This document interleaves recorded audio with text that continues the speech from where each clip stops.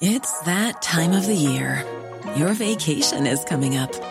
You can already hear the beach waves, feel the warm breeze, relax, and think about work. You really, really want it all to work out while you're away. Monday.com gives you and the team that peace of mind. When all work is on one platform and everyone's in sync, things just flow. Wherever you are, tap the banner to go to Monday.com.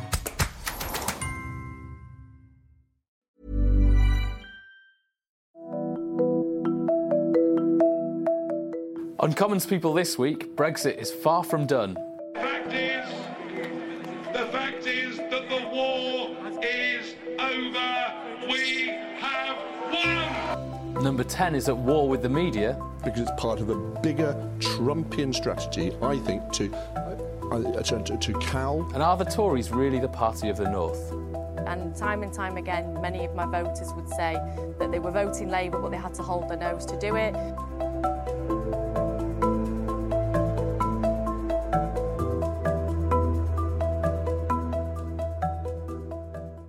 Hello and welcome to Commons People. I'm Arj Singh and joining me this week is Paul Waugh. Hi Arj. Hey Paul. We've also got Rachel Wearmouth. Hello. Hi, and we've got the director of the UK in a Changing Europe think tank, Anna Menon. Hi Arj. Hi, how are you? Very well, thank you. Good. Admiring your facilities.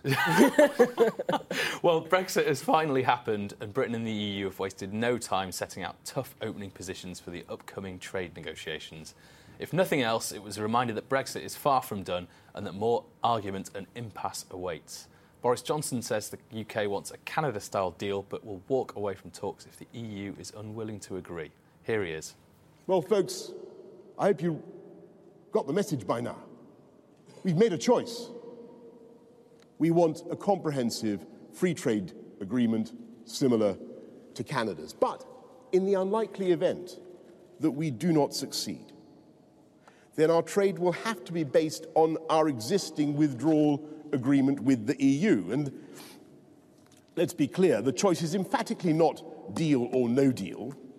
We have a deal. We've done it. And it did indeed turn out, as I correctly prophesied, to be oven ready. The question is whether we agree a trading relationship with the EU comparable to Canada's or more like Australia's. Paul, you were at Johnson's big speech. What does it mean for the UK? It was a classic Boris Johnson event. You know, the surroundings were amazing. It was the Painted Hall, which is Britain's equivalent of the Sistine Chapel, we're told. It's an incredible building. Yet at the same time, being in this incredible building, and he was looking up to the heavens and looking up to this sort of fresco, the TV crews weren't allowed to look up at the fresco because there wasn't enough, and we can come on to this about how bad they are at the media, number 10. They've got this great opportunity. You could have shown it and shown him, but they allowed one camera, so it just goes to show the sort of weird approach they've got at the moment. No, but the real thing about Monday was that it was very broad brush. I mean, Anand will know all this stuff, but basically it was big, bold colours about what post-Brexit Britain was going to look like. And it was, you know, there was classic Boris touches. There was the poetry, there was the flamboyance, there was a sort of big picture, but there was very little detail. I mean, and even in the written ministerial statement that came out afterwards, as we know, there was tiny amount of detail there. I mean, there was a quote, just classic Boris. He quotes Tennyson, "The vessel puffs her sail, the wind sits at the mast, we're embarked now on a great voyage." And that's all very well, you know. A lot of Brexiteers will say that's great, it's stirring stuff, you know, buccaneering Britain. And he's near Cutty Sark, and he's doing it in Greenwich, and the original maritime history. And, you know, this was the centre of the universe for a long time. What he failed to say was that was done often at the barrel of a gun. Let's be honest, through the empire, which we no longer have. And also, we're now a small player, not a big player, or we'll lead a medium-sized player. And all that stuff is just brushed aside almost as detail and irrelevant. All we wanted was that big picture of him saying, look, I've got an optimistic vision for Britain. And what did you make of it? He talked about a choice between a Canada-style and an Australia-style relationship with the EU. Yeah, I mean, I'll get onto that. I mean, the other thing I'd say, just to start with, is it was classic Boris in the sense that the business groups were excluded. Yep. Which was, again, just pure style, isn't it? Because I imagine they could have watched it on telly if they wanted. I mean, they would have seen the speech. Yeah. But just as a sort of gesture, it was quite a striking one. But yes, so he didn't say much about post-Brexit Britain, actually. I expected the speech to be on that. the brave new future. But one of the interesting things about this government is it's totally given up any attempt to say that Brexit is a load of opportunities for us. And from the manifesto onwards, it has been, here are a series of challenges that Brexit poses. Don't worry, we'll be fine. So it's been a big change in approach in that sense. The very little, if you say to them, so what are the opportunities? I don't know if you saw that video that went... it was a transcript with Liz Truss being asked, so what are the opportunities, and not managing to come out with any, apart from saying there are lots.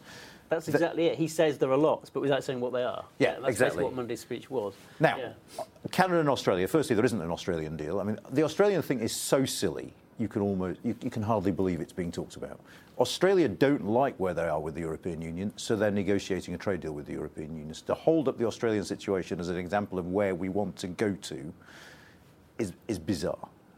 But it's fun, because if you watch trade experts talking about it, they go puce and start shaking. So in that sense, Mark Lowe, David Hennig, it's just great entertainment value, but actually no analytical value whatsoever. Canada's interesting because Canada means a thin deal, but this is where geography hits us. And one of the sort of projects of the Brexiters, particularly Liam Fox, was to say geography no longer matters when it comes to trade. Well, it does, and as far as Brussels is concerned, it matters a lot. And what Brussels are saying is Canada have got that deal because they're miles away and they're quite a small economy. You're very, very close, and you're a massive economy, so you will not get the same terms as Canada, because we want to protect ourselves against your access to our market and that's where this whole level playing field thing comes in. You have to abide by certain rules if you want to trade with us. Which Johnson doesn't want to do. Is there room for compromise? Well, there is a distinction between the kind of product standards that regulate the single market and level playing field conditions, which actually, again, going back to the Tory manifesto, all that says is we want to be able to have higher standards than the European Union. So there might be a way, depending on the mechanism and the language, whereby the Tories sign up to this and come back claiming a win because this allows us to have better regulations than the European Union. Let me say in parentheses, the irony of this, from the party that first brought us Euroscepticism based on the fact that the EU regulates too much and we want to free ourselves from it, to ending in a position where our big ask is that we can regulate ourselves more than the European Union does because we want higher standards, there are lots of ironies floating around. So it is possible we'll sign up to level playing field, I would say, but if we don't, it's another deal breaker. And is there going to be a big argument about fish? Yes, there will be another argument about fish, because fishing is totally unimportant to our economies, but very important politically. In fact, years ago, sort of early 2000s, we did an event where we had all the British ambassadors to the EU there had ever been round a table talking about their experiences. And the guy who was our first ambassador said, I remember when we were about to sign the deal to enter, and I was taken to a room in Brussels by the Tory minister, and we stayed up literally all night with a map of the UK, looking at the coastal constituencies and figuring out what it meant for the Tory vote for us to be joining the common fisheries policy. Wow. So there at the beginning, there at the end. Wow. Fish are going to matter, even though economically it makes no sense. That's fascinating. Yeah, and Rachel, you were in Brussels as our EU membership wound down last week. How was that? It was, depending on who you spoke to, it was like a funeral or like a goodbye party. It was kind of either one or the other. I was there for kind of like the final debate when they finally voted on the Brexit deal and ratified the whole thing, with the whole big Auld Lang Syne and Nigel Farage waving the Union Jacks around. I think during the debate, one of the most interesting things was from Guy Verhofstadt. And he kind of said Brexit started the day the EU started giving the UK concessions. So I wonder how much unity you'll see around whatever future trade deal we start to negotiate now. Yeah, are the EU taking too tough an opening stance? Do they risk this ending in disaster, do you think? Yes. I mean, why would you risk the future of financial services for fish? So, yeah, in all sorts of areas they're taking too tough a stance. But you've got to remember several things. One, they've got politics too, and fish matters for politics there. The Spanish will raise Gibraltar because the Spanish Prime Minister's in a weak position, and actually Gibraltar's a win. You can say, I'm standing up for the Spanish rights over Gibraltar, it's good politically, it might scupper the talks. More broadly, I think the European Union hasn't focused enough on outcomes, but has focused a tremendous amount on process.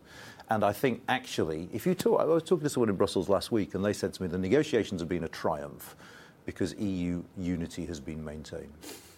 okay? And actually, there is more at stake here than EU unity. EU unity might be important, but the relationship with Britain is important because, you know, we're a big country, we're a big trading partner, we're a very important security collaborator, and we're living in a time when Trump seems to be intent on unpicking the Western alliance, and you really don't want more of those threads being tugged at now. Yeah, but I think that's a really good point you made, because that is what the European view is. Unity is above everything. Yeah. And you can understand why. It's Merkel's view all the way along, you know. We've, obviously, from their point of view, we've given up our sovereignty, we've pooled our sovereignty for a very good reason, which is you've got to be stronger together as a group. And, you know, the Germans don't ever want that undermined. We saw that throughout all the history of the EU the last few years. And I think the problem is that Brits tend to think, oh, well, yeah, we can park that. But actually, it's what drives them all. It is, but if you go to the question about whether it should, I don't think they're as weak as they think they are. I don't think their unity is as brittle as they seem to think. I don't think they are queuing up to emulate us. I think there are very, very good reasons why no one is going to try and do what we've done. Yeah. I mean, you know, think of it. I mean, A, they've watched us do it and realise it's hard. B, for most of them, it would involve recreating a new currency at the same time. So imagine what a nightmare that would be. Yeah. So I think, actually, they could have tolerated a bit more divergence than they've been willing to, and maybe because of that ended up in a slightly different place at the end. There's no guarantee would have ended up in a slightly different place. Feels to me, doesn't it feel to you that we are, I mean, I wrote about this earlier in the week, that we are just replaying last year? Yeah. Because, you know, both sides will start off talking tough. Both sides will find a way of selling the eventual deal as a triumph for them. And that's what politics and diplomacy is about. And that come November, or even October, we'll have the outlines of a deal that both sides will say is a win. And, you know, there's a mutual interest at the end of the day. That's the only thing that drives real change is mutual interest. There is a mutual interest. I'm not 100% convinced we'll get a deal. I think it's pretty much 50-50. Do you think? Because I think fish will come up. I think level playing field's an issue. I think there are all sorts of things that we can trip over. I think this government has basically factored in an economic hit from Brexit, but thinks it can see it off either by the fact that it will be more gradual than people think, so harder to spot, or because they're going to make up for it with, you know, borrowing and investment. I think on the EU side, actually, one of the incentives at play is this. What Boris Johnson is asking for is something quite thin. And whilst the gap between what he's asking for and no deal is significant, it's not huge. So actually, one logic on the EU side is, well, if that's all they want, if we compromise, we might as well not compromise, because actually the win isn't worth the compromise. No, I can get that. And I think that's the problem for both sides, actually, is just how much the compromisers in both camps are going to survive the whole process. I mean, it's, you know, you can see already this talk about this Australia deal. The only reason they talk about Australia is because it's a euphemism for no deal that doesn't say no deal. Yeah, people like the Australians. Yeah, we love the Australians. They're great, aren't they? Yeah, it's sunny there. Jill Rutter's got a thing about this, that basically this is how politics is now discussed. You pick any Commonwealth country, you hyphenate style, and then you have a noun. But you can turn that around, can't you? I mean, you wouldn't want Indian-style bureaucracy, for instance. But Australian-style trade deal conjures up images of, well, smoke, I suppose, but in happier times, you know, sunshine, barbecues. Exactly. Well, yeah. Well, Johnson's speech was somewhat overshadowed on the day as lobby journalists were forced to walk out of a Downing Street briefing en masse in protest at Number 10's attempts to exclude certain outlets from a briefing with the PM's chief negotiator, David Frost. Paul, you were there and later went on TV to defend us. Well done. As Tory MPs struggled to kind of justify the treatment that we received. Let's have a look. All governments. No, well, that's my understanding. I've worked in this business for a long time. I've been in those meetings. You've never been in a lobby briefing, have you? Not as a journalist. And I can tell you that was the very first time that we're sorted into sheep and goats when it comes to a technical briefing by a civil servant. Now, admittedly, he's now a special advisor. Yes, but more important than that was the Huawei briefing the previous week, which was by intelligence officials and senior civil servants who were paid for by everybody's taxpayers' money, and selected people were invited to that. That's unacceptable. You cannot defend that, can you? Well, I don't know the detail of that. I wasn't involved with that last week. But the row that we're having this week, as important, researched it, and I think it was a political briefing by a special advisor, and I think, frankly, it's a bit of a storm in a teacup, really. Right. I mean, Paul, what's gone on here and why does it matter? Well, on one level, the great British public will think, well, what is this? This is all storm in a teacup. Who cares? A few journalists getting in a bit of a tiz about something. And that's exactly the approach the government wants it to be portrayed as. So it's a storm in a teacup, it's journalist egos, all this stuff. Which, you know, of course there's journalist egos involved whenever there's any interaction with anything. But it's much more important than that. The reason, it's the first time ever you've had significant outlets, BBC, ITV, their political editors all saying at the same time, we're not putting up with this, we're all going to walk out. We'd rather not have a briefing than you do it on a selective basis. That's a first. And they don't do that lightly. They do it because there's a really fundamental principle, which is, you know, if you're in that in crowd at some point, you'll soon be out of it at some point later. And they can pick people off. And it's this idea of dividing and ruling. Now, obviously, I lived through Campbell's reign, and, you know, of course, they were vicious when it came to Tory outlets and the briefing. And Mandelson would ring people's editors up and say, you need to fire that guy. I mean, it was appalling. But it wasn't in the same scale, a new different category where you use civil servants, as we explained in that clip, to sort of brief journalists on a different basis. You know, civil servants are paid by everybody. Alistair Campbell and his political flunkies are a different issue. But I think now I think they've seen a bit of the light. You've seen already that the war with the media is beginning, they're rowing back from it. You saw Nicky Morgan this morning on Today programme, a pre-recorded interview saying, I've no problem with the Today programme. You see them slowly but surely backing off things about the briefings, and hopefully we'll get there because it's in their interest. Don't forget, on Brexit night, there's this great stat, which is that Boris Johnson's very homemade video of his clip, of his words at 11 o'clock on Brexit night, went out to 1.2 million people on Twitter. And yet the TV programme's got an audience of 8 million of ITV and BBC that night.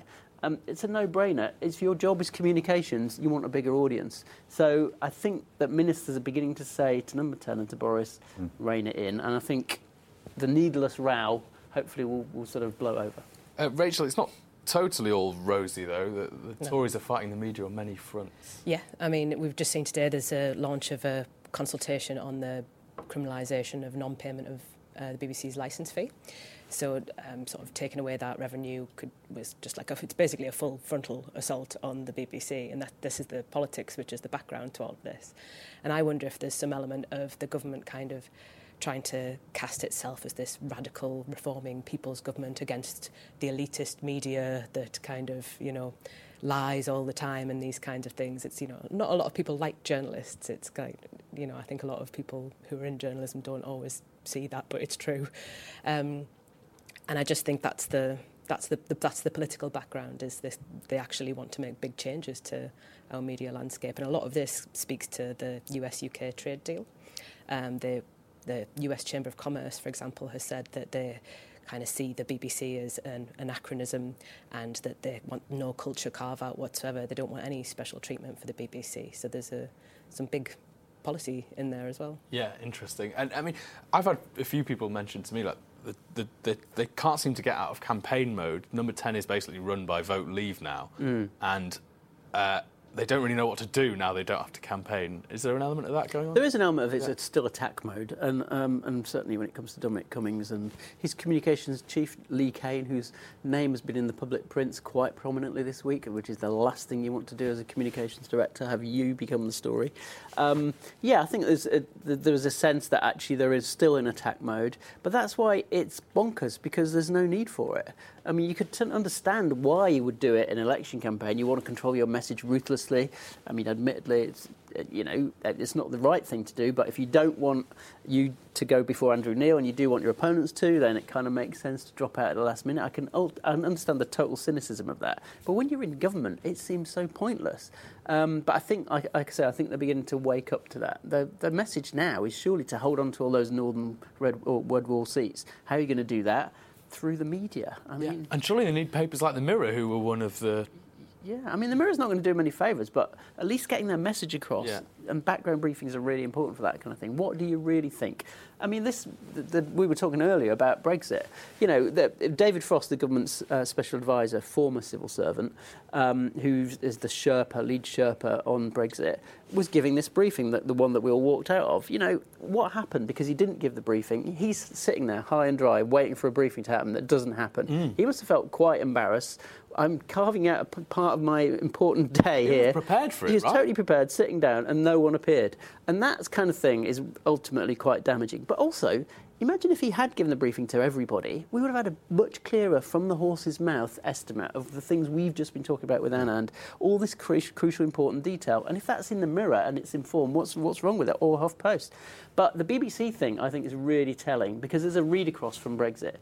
Brexit, the Tory party, you can argue, had a tiny, tiny minority view that what used to be known as better off out, which William Hague, I remember, tried ruthlessly to drill out of the Tory party because it seemed as being this weird fringe, took over the Tory party. The same on the BBC. There was a tiny, tiny, tiny fringe of people who really hate the BBC and the Tory party. Though, isn't it? Sometimes not.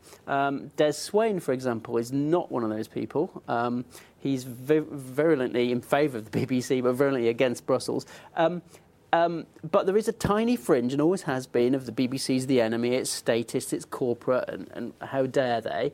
But they seem to now have quite a lot of influence in the Tory party. And I think Johnson's playing with fire, because I think he knows in his own heart that actually this is an amazing institution, unique institution.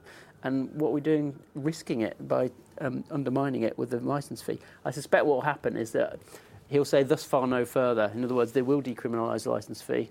And then he'll sort of use that as a sort of a weapon to keep the BBC in line, but won't do anything more fundamental than that. That might be what happens. I don't know. I was going to say, although the BBC didn't have the best general election campaign, they had a lot of criticism, some of it perhaps a little bit justified.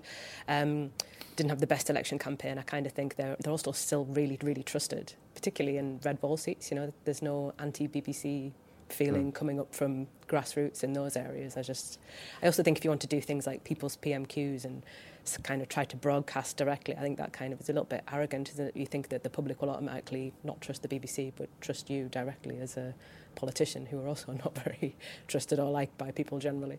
But the first time I ever witnessed the real, genuine anti-BBC feeling, guess where it was? It was in Swansea at a Jeremy Corbyn rally in 2016. Yeah. And I could not believe it. There were generally educated people, teachers, social workers, and I was talking to them in the queue. Yeah, BBC Wales are there. We don't like them. They're anti-Jeremy. I said, are you serious? And they were, you just can't. This is, total propaganda of the BBC. And everyone around them agreed. I thought, whoa, something has happened here. I mean, it's dangerous. Both big parties have an axe to grind with what they portray as the mainstream media. And that's not healthy, I don't think, particularly. I should add in parentheses, I've always seen you as rather outer lobby, Paul. Which reminds me of a great gag. Well, not a gag, but a great anecdote, which is when I went to first join the lobby as a reporter, there was a lovely woman who was the cleaner at my former local paper, and she said, "Hey, Paul, I hear you're off to the lobby." And she said, I didn't think you were ever going to work in hotels. And she genuinely thought the lobby I'd given up journalism, I was going to work in a hotel. Well, there was that confusion, wasn't there? But as people were in the lobby of number 10 being told who were the in or out, that all got very... That was bizarre. And then MPs were calling us lobbyists in the chamber as well during the urgent question. It was all very... I mean, what have you made of it as an outsider? I think the government is playing this badly. On the other hand, I see, I've watched with a degree of sympathy as journalists have tried to figure out, A, that this is important, but B, if you talk about it, it looks incredibly self-indulgent. So it's a very, very difficult line to tread. I'm delighted that Paul says the government seems to be rowing back on this. I wonder, what we don't know about this government yet is how much of this is talk. That is to say, we're going to, we talk a good game on everything from fighting the BBC to, fighting judges over sentencing of suspected terrorists. But actually, when push comes to shove, we just lose and move on to the next fight we're going to have rhetorically. So we don't know how much is talk and how much is action. Remember, Cameron had that review into the BBC, and the lawyer came back and said, actually, this is the best funding model. Yeah, it was a really, really good review, and it was based on evidence. But you make a really good point. There's a lot of talk, and danger for Johnson is if you raise all these expectations of all your fervent admirers and these fringe groups, and you then disappoint them, what happens over time? I mean, you know, the whole idea He's done it loads, though, hasn't he? DUP. Well, he got away with DUP. So the DUP are a fringe group now. I'm not. No, he got away with the DUP, but they only have 10 MPs. I think over time. I mean, for example, he floated this idea of tearing up the whole of Whitehall. We'll yet to see, won't we, whether or not there is some truth in that. It may be, there may not. But why float that idea and then not follow it through? But this links to the thing that exercises my colleague Jill Rutter, which is the unattributed Number 10 briefings, is there's a bigger picture here, isn't there, that the media need to decide how to handle this Number 10. And it might require a little bit of fleet-footedness, because if these unattributed briefings from Number 10 were all about stuff we're going to do, and of course if it didn't happen, or if it happened differently, it was like, well, that wasn't the Prime Minister. And those, you know... There is an element of that, that's for sure. I mean, you know, floating ideas in a Sunday paper is often the way they do it. Yeah. And the famous one was Dominic Cummings. Dominic Cummings, of course, when he's done this before, it was at the DFE. Everyone forgets he targeted the education correspondents, divided and ruled them. And, you know, he picked off Chris Cook on the FT, he was the education correspondent, because he wrote things that Michael Gove didn't like and exposed things. And he would then drop a story to the Sunday Times about, we're going to scrap A-levels. And then within a week, people in Whitehall were saying, that's bananas, you can't scrap A-levels, what are you doing? Yeah. And they had to row back. And I get the feeling we're getting a bit of that again. But that's the problem. If you float something and then you drop it, you really lack credibility. And it brings us to the fundamental point about this government, which, again, I wrote about last week. Does he have a plan for anything? I get the feeling they don't have a plan for much. If there is some cunning plan, they're bloody hiding it quite well. I mean, whether it's Brexit or anything else, social care is another classic. Where is the plan? And it's Boris Johnson all over again, winning a victory as in City Hall and not knowing what to do when you've got the victory. And I think there's a real danger of that here. Why hasn't Jeremy Corbyn, to my knowledge at least, at PMQ said, you know that plan you said you had for social care? Do you care to reveal it now? Yeah, we're still waiting. Yeah, well, last night the Tories caused a minor stir with an advert featuring an interview with a voter from Bolton who backed the party for the first time in December's election. It was yet more evidence of how determined Boris Johnson is to hang on to Leave voters who broke Labour's red wall and put the Tories back in government. Labour's Jess Phillips thinks the distraction of her own party's leadership contest is allowing the Prime Minister to define the narrative. Here she is. What often happens when the Labour Party has a leadership election is that we lose the rhetoric. So if you think that when Ed Miliband became the leader, while we're off walking around the country and going to these hustings and doing all that, the rhetoric about, you know, the false rhetoric about how Labour was to blame for literally the global recession took hold and we never caught that back. And what is happening currently is that Boris Johnson is making the argument as if his election as the Prime Minister this time is a completely new era. Paul, will Labour be worried by this advert? It's quite effective. I'd be really worried. When I saw it, I thought, wow, blimey, you know, that's like a lot of people in my family. You know, it's obvious. There's a guy, he's got no agenda. Just an ordinary bloke from Bolton. Key seat. I mean, Bolton, by the way, has always been one of those marginals that Tories have always wanted to win. But boy, they're winning the big numbers there now. And the most worrying thing of all, and I think who was it? Lewis Baston overnight tweeted some links to some research he's done on this. The most worrying thing of all is this a really, instead of a one-off blip election, is this part of a long-term trend? Yeah. And that would terrify. If I was in the Labour Party, I'd be terrified by that. It's, in other words, since 2010, you know, successive elections, you've seen that vote grow and Labour's voters get increasingly disillusioned. Now, there is an element where some of them stay at home, which I'd like to see more research on that. How many Labour voters stayed at home rather than switch to the Tories? What's the proportions? But I'd be really worried about that. If you're Blair, and I remember seeing Blair after the election do his big speech after the terrible defeat in December, and he basically said, look, yeah, go figure. What's the difference? 97, 2001, 2005, look at the massive majorities I had. And it's no coincidence, 2010 it went off a cliff, or started to drift, should we say, and it went off a cliff later. And that's his argument, which is the only way these places like Lee Rowley's seat in Derbyshire, the only time those seats actually still have big majorities was under Blair, because it wasn't seen as a Labour government. It was seen as something more than that. And I think that's the problem with the Labour Party now. It doesn't want to be seen as anything more than a Labour government. I think it is long term.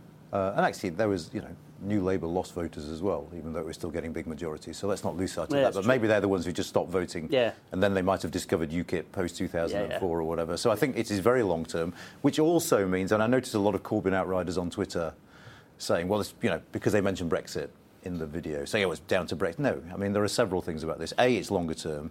B, you actually need to have a leader that someone wants to chat to and shake the hand of. And that, for me, I just thought it was a remarkably powerful video in all sorts of ways, actually. And that there was a genuine warmth between the two of them that, if you imagine Corbyn doing that, I think the dynamics would have been very, very different. And, I think Jess is absolutely right. While Labour's doing this sort of never-ending navel gaze of its leadership election, the Tories are setting the agenda and doing it relatively effectively. Is there a risk, though? Is there one risk in this for the Tories? Is Johnson's Brexit vision compatible with hanging on to those seats?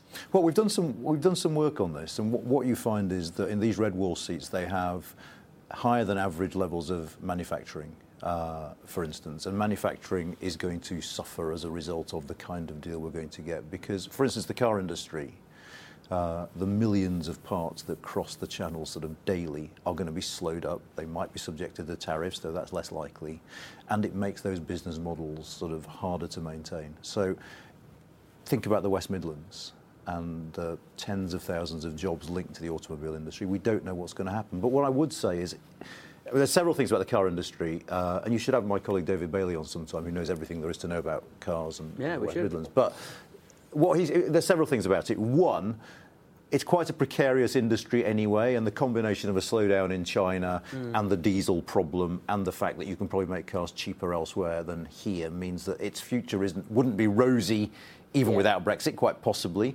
And secondly, the Brexit effect won't be instantaneous because there's a lot of sunk costs. If you've built a car factory here, you don't close it down on the 1st of January. You try and run it down, maybe get rid of this model.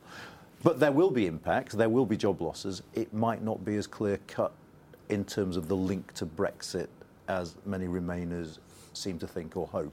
And so it'll be harder to spin that narrative. I think if 3 years down the line the car industry starts shedding jobs, saying, well, that's because of Brexit, it isn't as easy politically as some people seem to assume it will be. Yeah, and Rachel, did Labour have a problem opposing the government on Brexit while trying to win back these leavers? Yes, a massive one, I think... How should they negotiate that? I think, as Anand was touching on, though, I think the election was also... I think one of the main reasons they lost was Jeremy Corbyn rather than Brexit. I think when you look at some of those seats, the Conservative vote didn't actually even go up. It's just that Labour's splintered off in several different directions. I guess free movement's kind of key to how they deal with Brexit. I think Rebecca Long-Bailey's kind of said it should be based on values, not targets, whether they back free movement. Lisa Nandy's positive about it, Keir Starmer's positive about it.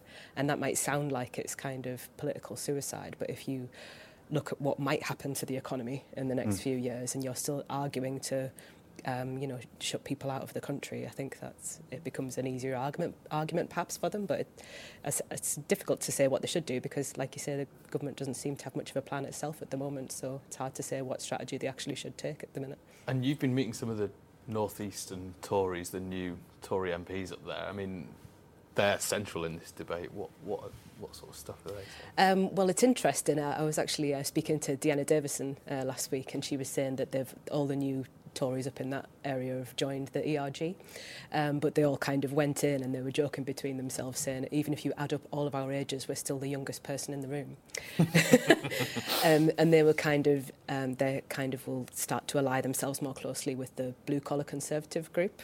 And this is another divide which I think Labour's going to really struggle with. It's kind of where they are on being socially liberal and socially conservative, and all the sort of research so far would suggest they need to win over socially conservative voters. And God, if I were a Tory Prime Minister now, I would just be sort of prodding that social values thing over and over again, because the Tory coalition is pretty united on values terms now because they've become the sort of Leave coalition, whereas Labour, Labour could become the Democrats very, very easily if, for instance, you do your constitutional review and say which group should have protected rights. you could imagine Labour just disappearing down a values plug hole on that. Yeah. And Law and Order is another classic. I mean, Labour has been completely silent on Law and Order for the last 5 years, let's be honest. I mean, Diane Abbott hasn't lifted a finger to try and push that agenda. And it's been an open goal. Point of order. Go on. 2017 election, they did quite a good job on police cuts. Yeah, but that's cuts, that's not Law and Order. That's uniting around austerity. I mean, that's a different issue. That's easy. I mean, any fool could do that. I mean, my kids could do that. Your kids are very clever, though. But the point is, I mean, Louise Haigh, to a great credit, Shadow Policing Minister, who I suspect will be in the Shadow Cabinet, whoever gets a victory, has actually been pretty good at trying to carve out what Labour used to be good at under Blair, which was we're the copper's friend. We're interested in your rights, your wages, and same for police officers. But also, we're on the side of, it's about cracking down on crime as well as the causes of crime. And we think we've got to send out some signals that are in tune with people's values, Labour values. And I think Johnson will definitely try and drive a new wedge on crime and Law and Order. You're already seeing over terror, and Labour's having to slowly work out, hold on, shit, maybe we shouldn't be saying that civil liberties are really important right now when a guy's slashing people in the streets because he's out on automatic licence. And, all right, it's an easy hit for the Tories, but it's a valid hit that automaticity came under Labour. And, if you're an ordinary Labour voter, what are you hearing from Labour? And I think the problem is Keir Starmer, as a lawyer, as a DPP chap, he knows a lot of the liberal metropolitan elite arguments for civil liberties. He gets them, probably feels them in his bones. But there is a part of it, Keir Starmer, that is the DPP that cracked down on crime. And maybe Labour's got a chance through him to actually resurrect that issue again and raise the profile of actually Labour's not a soft touch. I mean, if I were him, that's what I'd be doing. I'd be talking about my history, cracking down on drug gangs and everything else, and on terror. Yeah, interesting. Right, let's do the quiz. Yay! He's always good at this, isn't he, Anand? In a week where if it was Leeds points, he'd always win. But well, in a week where Shadow Culture Secretary Tracy Brabin found herself mired in a ridiculous row about her off-the-shoulder top that she wore in the Commons, this week's edition is all about sartorial controversy in Parliament. Good. Good. He lies. Trivia, we love trivia.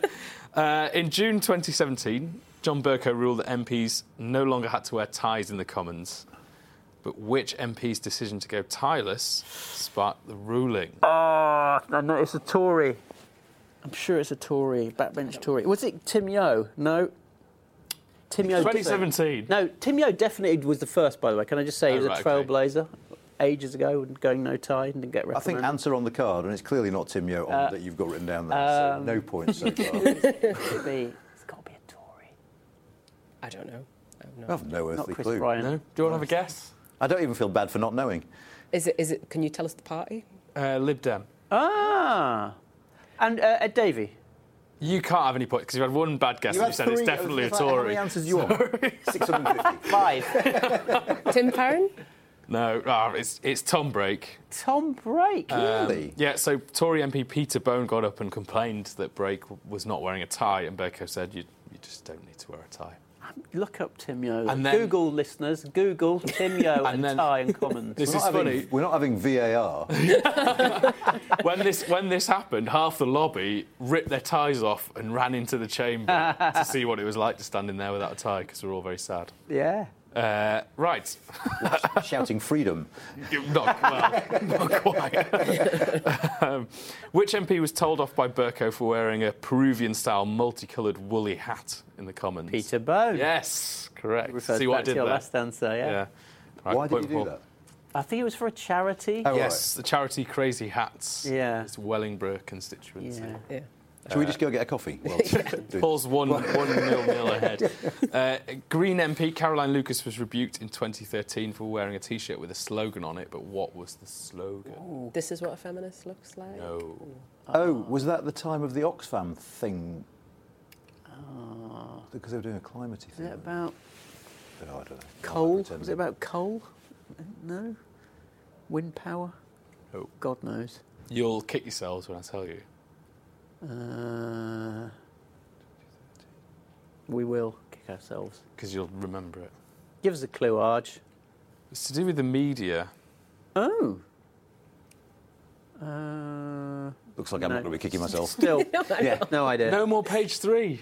Oh, The Westminster Hall debate. She was told off by the chair for wearing a T-shirt with no more page 3. Ultimately, the campaign was, of course, successful. Yeah. Unfortunately, that's all we have time for this week. Thank you to my guests for joining me, and make sure you subscribe to Commons People on all the usual channels so you can catch us every Thursday. And be sure to get your daily dose of the latest politics news by signing up to the Warzone newsletter at bit.ly/the-war-zone, or follow the link in the episode notes. We'll just leave you with Tory MP Mark Francois revealing his plans for Brexit night. Well, I've kindly been invited to several parties this evening, so I'll be dividing my time, and then I've decided I'm not going to go to bed tonight because this is a unique occasion. I'm going to stay up and watch the sunrise over a free country.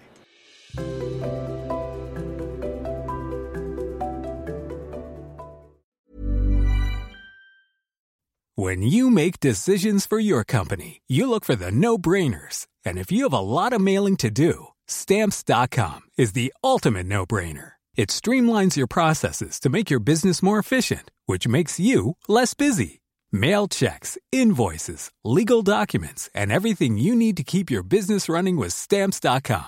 Seamlessly connect with every major marketplace and shopping cart. Schedule package pickups and see your cheapest and fastest shipping options from different carriers, with rates up to 89% off USPS and UPS rates. And with the Stamps.com mobile app, you can take care of mailing and shipping wherever you are. Make the same no-brainer decision as over 1 million other businesses with Stamps.com. Sign up with code PROGRAM for a 4-week trial, plus free postage and a free digital scale. No long-term commitments or contracts. That's Stamps.com. Code PROGRAM.